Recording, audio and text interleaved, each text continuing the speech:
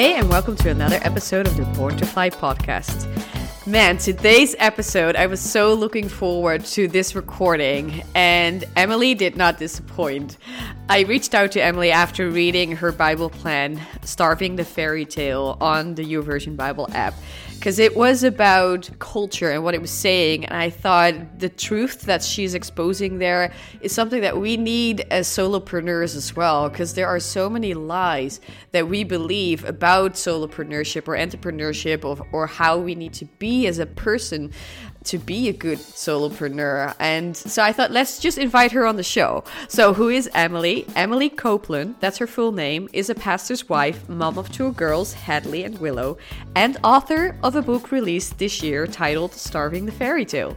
She and her husband launched a new church in southeastern Michigan on January 1st, 2023. They are deeply passionate about discipleship and helping people follow the way of Jesus. Emily loves a good iced Americano, writing encouraging devotionals, and long walks with their new Zeke. So dive into this episode and learn about the lies that you might be believing for your business as well. And go back to the truth, God's word. Hi, Emily. Welcome on the Born to Fly podcast. Hi, Jane. Thank you so much for having me. I'm so excited. I was just so looking forward to this one because I was reading the Bible plan it's probably based on your book, Starving the Fairy Tale. Mm-hmm. And what I read there, those words just hit home, or they were just spot on. I'm like, oh, this is something that not only, young girls or women need to hear, but also entrepreneurs. Sure. Lies that we let ourselves in with, the culture that is influencing our way of doing entrepreneurship or seeing ourselves as entrepreneurs. And absolutely. With every book, of course, there's like a personal story to it as well. So I'd love to dive into that and hear your story and how it led to you writing the book. And then after, we can talk about a couple of lies that we believe as entrepreneurs. So I'm just super excited. Yes, good. Me too. Yeah, well, there definitely is a backstory. And really, this book was birthed out of a season of my life where I actually didn't want to write this specific book, but this specific season that God had me walk through, it was very clear. He made it very clear. And so I knew that there was going to be a book project of some kind. He had laid that on my heart. That was clear, but the topic was not. And so I waited for about 3 years and sat with this nudge of like, okay, there's just keep writing, just keep, meeting with the Lord, and he's going to make it really clear. He'll reveal that in his own time. And he did. And I really expected to write a book that would be, maybe covering a book of the Bible or a chapter or, something that was a little bit more encouraging. But when he made this topic clear, I was like, oh man, I don't know if I'm the right person for this, because this could get real deep. This is a tough topic, right? So, but it all started kind of with a season of my life where I was living with debilitating migraines. So I, after my second daughter was born, I started experiencing migraines that just took me out, and I would be out for days and even weeks at a time. And we didn't know what was going on. We didn't know why they were happening. And so there was that kind of just desperation to figure out, how do I heal? How do I get past this? How do I figure this out and get back to kind of normal life? And so in that, I found myself looking for the answers of how do I heal myself in a way? How do I physically find restoration through this? And in that, I had been meeting with a friend of mine, and then, other resources as well. And what kept coming up was this idea of like healing yourself by doing a lot of inner work. But we're talking about physical pain and migraines, but the message that kept coming up was, you need to do inner work and figure out where this pain and where this tension is coming from, because it's coming from somewhere, and you have the power within yourself to find that healing. You've got to do some self-discovery work, and you've got to start, really focusing on, you name it, meditation. You need to start working on change your whole nutrition, do this whole thing, which a lot of those things are good. Good nutrition is helpful. But there was this undertow of this kind of new age language that there's self-help, self-discovery type language that really rose to the surface. And as I was walking through that, I had other friends who were coming to me saying, hey, I've got this coworker who's been talking about this self-discovery journey that she's been on, and she's reading these books and she's following these new age practices, and she seems really happy. And what do I do with this? And how do I have conversations with people I love or work with about this idea of kind of self-obsessed process to get to a better self or a higher self or a healed self. And so as all of that was kind of coming together, God made it very clear, hey, we're going to tackle this subject and we're going to do it together, and we're going to try and present it with the truth and light of the gospel of what does it mean to live in a culture that is obsessed with self, but choose to follow Jesus, and how do you do that? So that's where the book came from. Wow. And I mean, you were constantly aware of the self and like the self-sufficiency that was speaking through those methods. It's not that you were like, no, I fell for it, and then after I found out. I can't say that I didn't fully fall for it, because I certainly thought, man, that sounds good. And okay, so where do I start? And how do I start doing that inner work? And then it just never felt totally right. I was never settled when I was trying to process that thought. And so gratefully, the Holy Spirit kept me in check and really made me a little uncomfortable in those conversations. And in my research, he made me uncomfortable enough to go, okay, something is not right. And I've got to dig into that a little more. Yeah, interesting. What I also find interesting is that you said at the beginning that you knew that there was a book that you were meant to write, but you didn't know the topic yet. Mm-hmm. And so you were in this space, basically in this season of knowing, okay, eventually I have to write a book, but what the topic's going to be about, I have no idea. Right. How do you cope with that? Because I'm a type of person that really wants to know where we're heading to and what our goal is. And I think a lot of people are like that, but I know God is also a God who is not always working in that way. And sometimes he's like, no, I'm not going to reveal whatever is in front of you. You just have to go to the fogginess.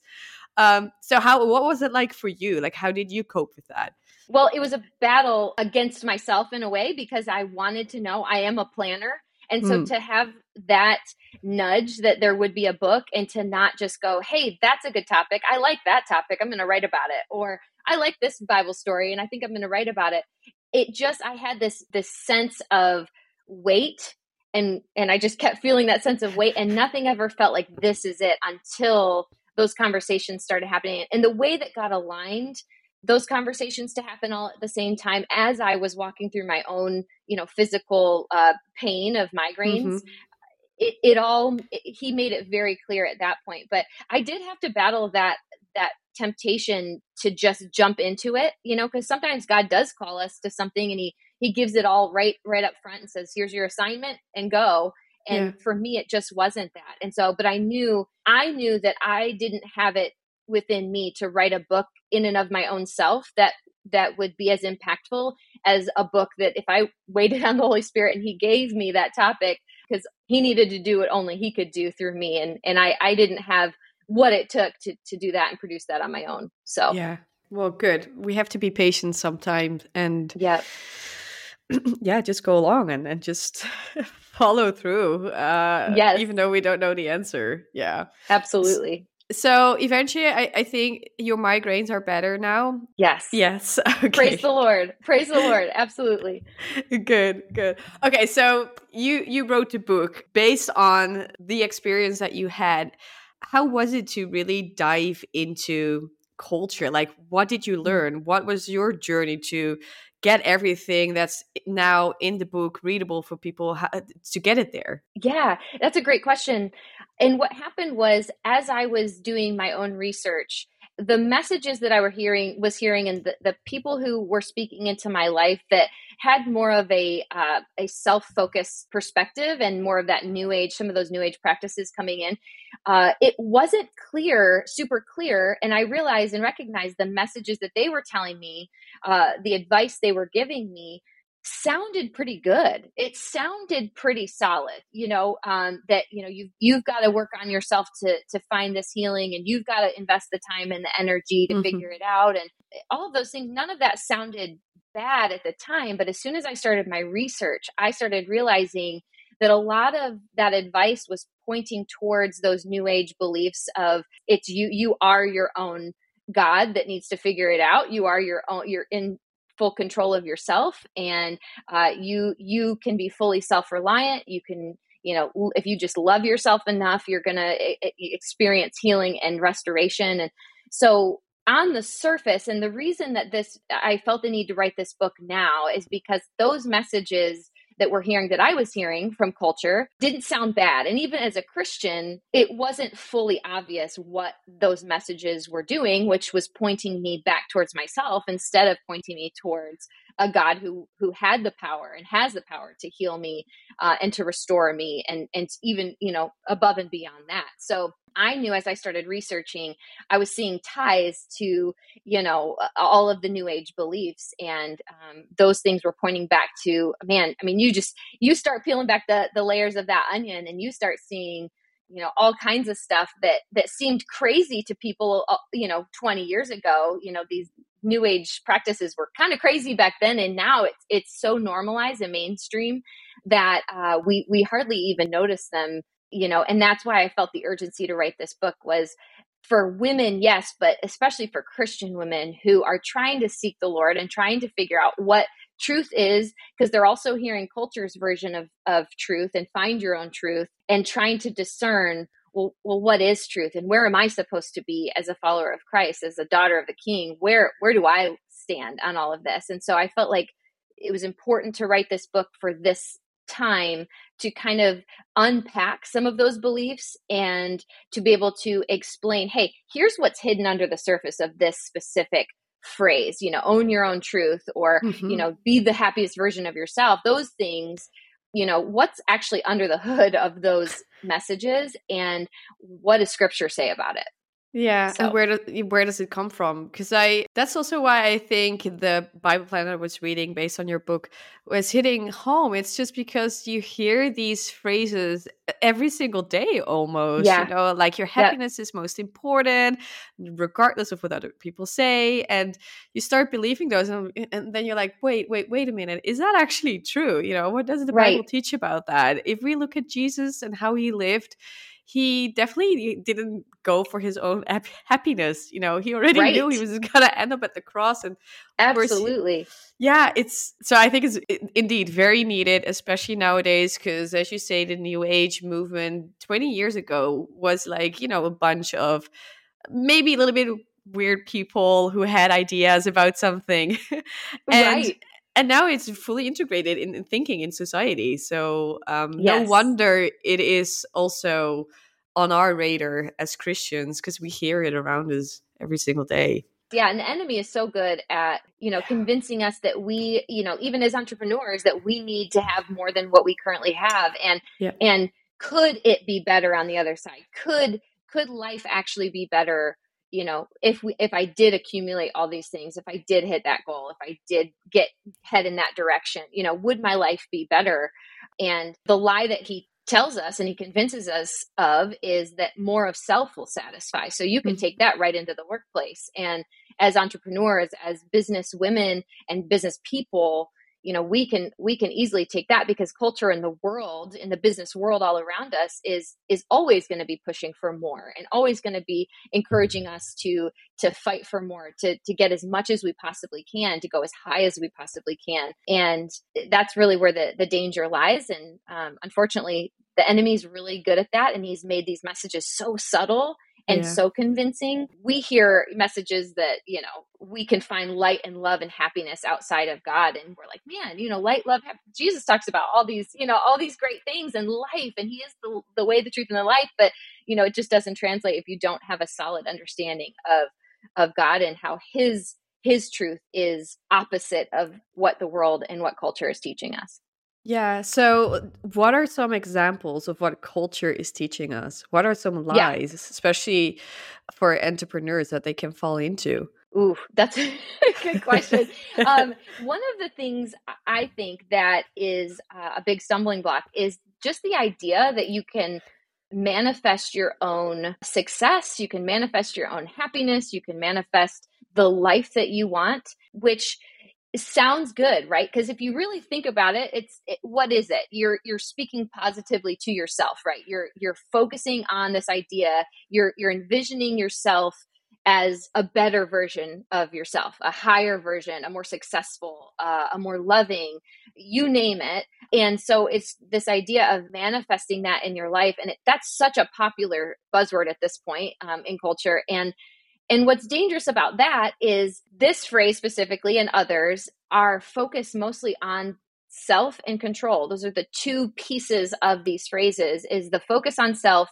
and the need and the hunger for control. And both of those things are really dangerous, especially when they're outside of the context of the truth of God. And so, to be able to, the idea of being able to just manifest your success and is a hyper focus on self. And then when you're so hyper focused on self and you've got this idea that you're chasing and pursuing, it's not going to matter who's in the way. You'll do whatever it takes to get there. And then, unfortunately, the lie that the enemy tells us is that once we get there, we will find happiness. We will find wholeness. We will achieve some sort of higher self once we're there. And that is ultimately a lie, because you can ask any business person who has reached success, and they'll tell you, man, just a little bit more would be nice. They might be okay with where they're at, but man, would it be nice to have more? Absolutely. We feel that as human beings across the board for any reason, but that ultimately that lie comes from Genesis 3 in the garden of, did God really say that? I think that there's more to it. And I think that God has more to offer, and he's holding out on you. And so we take that control into our own hands and just assume that we can do it on our own. And unfortunately, we end up in a world of hurt because we're just not meant to hold on to and hang on to that control. It's ultimately only the Lord can do that. Yeah, no, for sure. And definitely, like, the word manifest, I've heard it so many times now that it gives you this idea that you are in control of your life. And if you just think about it long enough, that things will happen. But yeah, that's definitely not something that God told us to do. He told us to surrender. He told us to surrender our lives, our businesses. So it wouldn't make sense to manifest anything into life. Right. And unless we're like standing on like a promise of God, and we pray for healing. Healing is something God wants. But that's a totally different story. Sure. Yes. Another truth too, or another phrase that can be misconstrued as truth is the idea of owning your own truth and doing what matters most to you. And again, here we see at play the self and control, and those two pieces, the human beings, and we're just so desperate for, especially within the workplace, because so much of our work is up to us, right? We're the ones, we have to show up. We've got to do the task. We've got to host the meeting. We've got to be there. And a lot of times it's up to us to just to step into that. But when we don't have the trust and the dependence on God, who gave us this opportunity to begin with, then that's when we get into some trouble with, just our faith and understanding that we don't actually have the control. And as we pursue self, then we step into the realm of, we'll never feel like we can keep up. We'll never feel like we have arrived, because there's always going to be something better and someone better. And God wants to spare us that pain of getting into that trap of comparison and never feeling like we have enough. If we would just submit to him, submit to the Holy Spirit, because what he offers is life. And John 14:6 says, Jesus says, I am the way, the truth, and the life. And so as we try and find that life outside of him, we're going to find a lot of decoys, because the enemy is so good at making us feel and presenting to us the idea that, man, he can, by going on our own and following his way, we can have 100% of what we're looking for. But the enemy can't deliver 100%. The enemy is only capable of, 50%, but he promises 100, can never deliver. Whereas follow the Lord and we pursue him, only God can give us exactly what we need. And he does it in abundance. And that's the beauty of following him versus trying to control the narrative and the story of our life by following and elevating self. Yeah, and also like God is providing what he thinks we need versus what we think we want, and we can get such Yes. blurry visions on what we want based on the Yes. enemy's lies or what we see in the world. Absolutely. Yeah. And I think another one too is this idea of happiness, because the world is we're so hung up on finding something that makes us happy, and being around people that make us happy. And in our work and in our careers, we want to do something that makes us happy. And sometimes we'll settle for a career we don't love, because the money we think is going to make us happy, that's the promise, that the more money we make, the happier we'll be. But we're miserable for, the journey. And man, God he just doesn't, happiness is not his top priority. The priority of our Father is our heart, and making sure that we are pursuing him above all things, because he is the only one who can give us what we need when we need it. And his presence alone is worth everything, giving up all of it. Well, and this one is so speaking to me because when, talking about self exploration and discovery and stuff, a couple years ago, I was Yes. on that path of like, okay, I wanted to do it with God, but I was still believing those things like, okay, I should be happy with what I'm doing, what is going to Sure. make me happy? And it was so focused on happiness because everybody is talking about happiness. And of course, you want to feel Yes. happy, but you can't always feel happy, or you find happiness in other things or in little things and small things. And I just came to the conclusion that at some point, if you're always looking for that happiness in your work or whatever, you're never going to arrive. You're never going to make Right. decisions because you're always going to think, oh, maybe I will be happier if I take this route or this route. Versus I found out, no, Yep. at some point you just got to choose a route and that's the route that God That's wants right. you to follow. And then, there's going to be roadblocks and bumps and obstacles that you have to get through, which are not always going to That's make you right. happy, but at least you can be content in every circumstance because of God. Absolutely. Yes. And we assume too that happiness is the best thing that we can possibly achieve in our career and in our life, that is like the ultimate goal. You hear parents Hmm. say, "Oh, I just want my kids to be happy." Yes. That's a big thing. Like, the only thing I want for them is to be happy, when the Lord is trying to shape our lives and guide us in and onto paths that aren't always going to be happy. But he doesn't do us because doesn't do it because he doesn't want us to be happy. He does it because he knows what's best, and he knows that, hey, there are challenges in our life that we have to face that are going to draw us to him and closer to him. And he's the only one that knows that, because as human beings, we will avoid all of the hard stuff all of the time if we can, in pursuit of happiness, not knowing that it's not about getting and arriving at happiness. It's about arriving in a position that we are in full surrender to our Father, and saying, hey, whatever it is that you need, because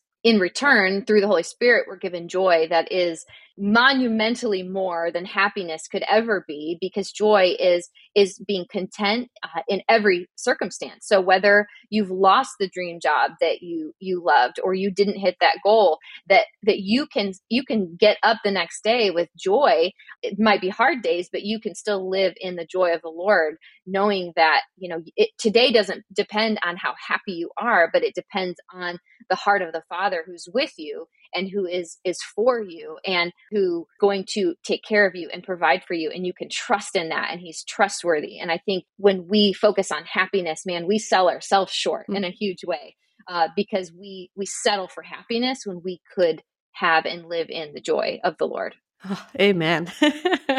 Wow. Yeah, that's amazing. That's so good. Especially, when you think about hardship and entrepreneurship, it can be really, really difficult. Mm. But yeah, if we always think that we need to be happy as a business owner, that's just not gonna cut it. Yep.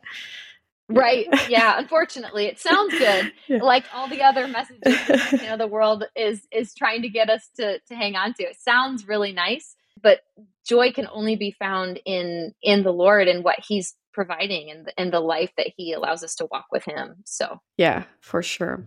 All right. So, Emily, if people want to know more about you, what you do, or if they want to buy your book, where can they go? Yeah, so I hang out a lot on Instagram. That's kind of my jam. So they can find me at mem.copeland on Instagram. On Facebook, it's just Emily Copeland. I'm there, keeping it really simple. And then the book Starving the Fairy Tale is available on Amazon. Amazing. Yeah. Before I close off, Emily, is there anything that you feel like you wanted to add?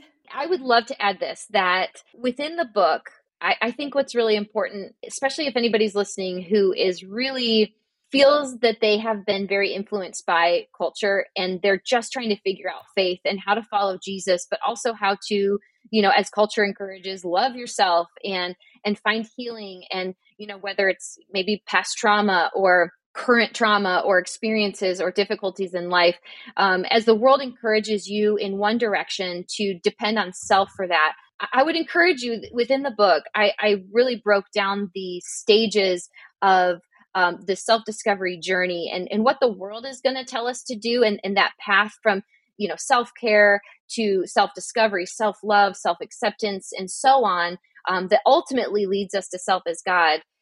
I also reversed that and wanted to share and made sure that I went back through each stage to show, in light of the truth of the gospel and of who God is and the life that he calls us to, that each stage that we can know exactly how to follow the Lord within the culture that we currently live in, that is so self-obsessed, that we can die to self, deny self, and follow Christ and find a life that was purposed for us, that was created for us. And we will be in living in the glory and the wonder of who God is in the person that we were created to be. And I want to encourage people. And if you don't have the book, get the 5-day reading plan just to encourage you throughout the week, kind of dipping into some of those messages and some of those truths in light of the gospel and in your workplace when culture collides with the truth of Christ. And so I'd encourage you to read that. But yeah, I think that's it. Perfect. No, it's good because, even, the self-love sounds so very innocent. And of course we should, we should love ourselves, but in a different way than sometimes it's being taught to us. So definitely get the book. And Emily said, if you don't get it, if you don't want it yet, read the Bible plan. I will link that one as well. Awesome. Yeah, Emily, thank you so much for being here on the show and sharing about your book and about how God spoke in your life and what how this translated into a book. So I really hope this will bless everybody here listening, and that you can also see the lies and tackle them if you encounter them, and go back to the source, which is the word. So Emily, thank you so much for being on the show. Thank you so much for having me, Jane. This has been great. Thank you for listening to the Born to Fly podcast. If you liked it, please leave a review on Google Podcast or Apple Podcast. And don't forget to share it with your friends. If you'd like to know more about Born to Fly, go to borntofly.faith. There you can discover our How to Find Your Calling course and a community for like-minded entrepreneurs. Looking forward to having you back next time.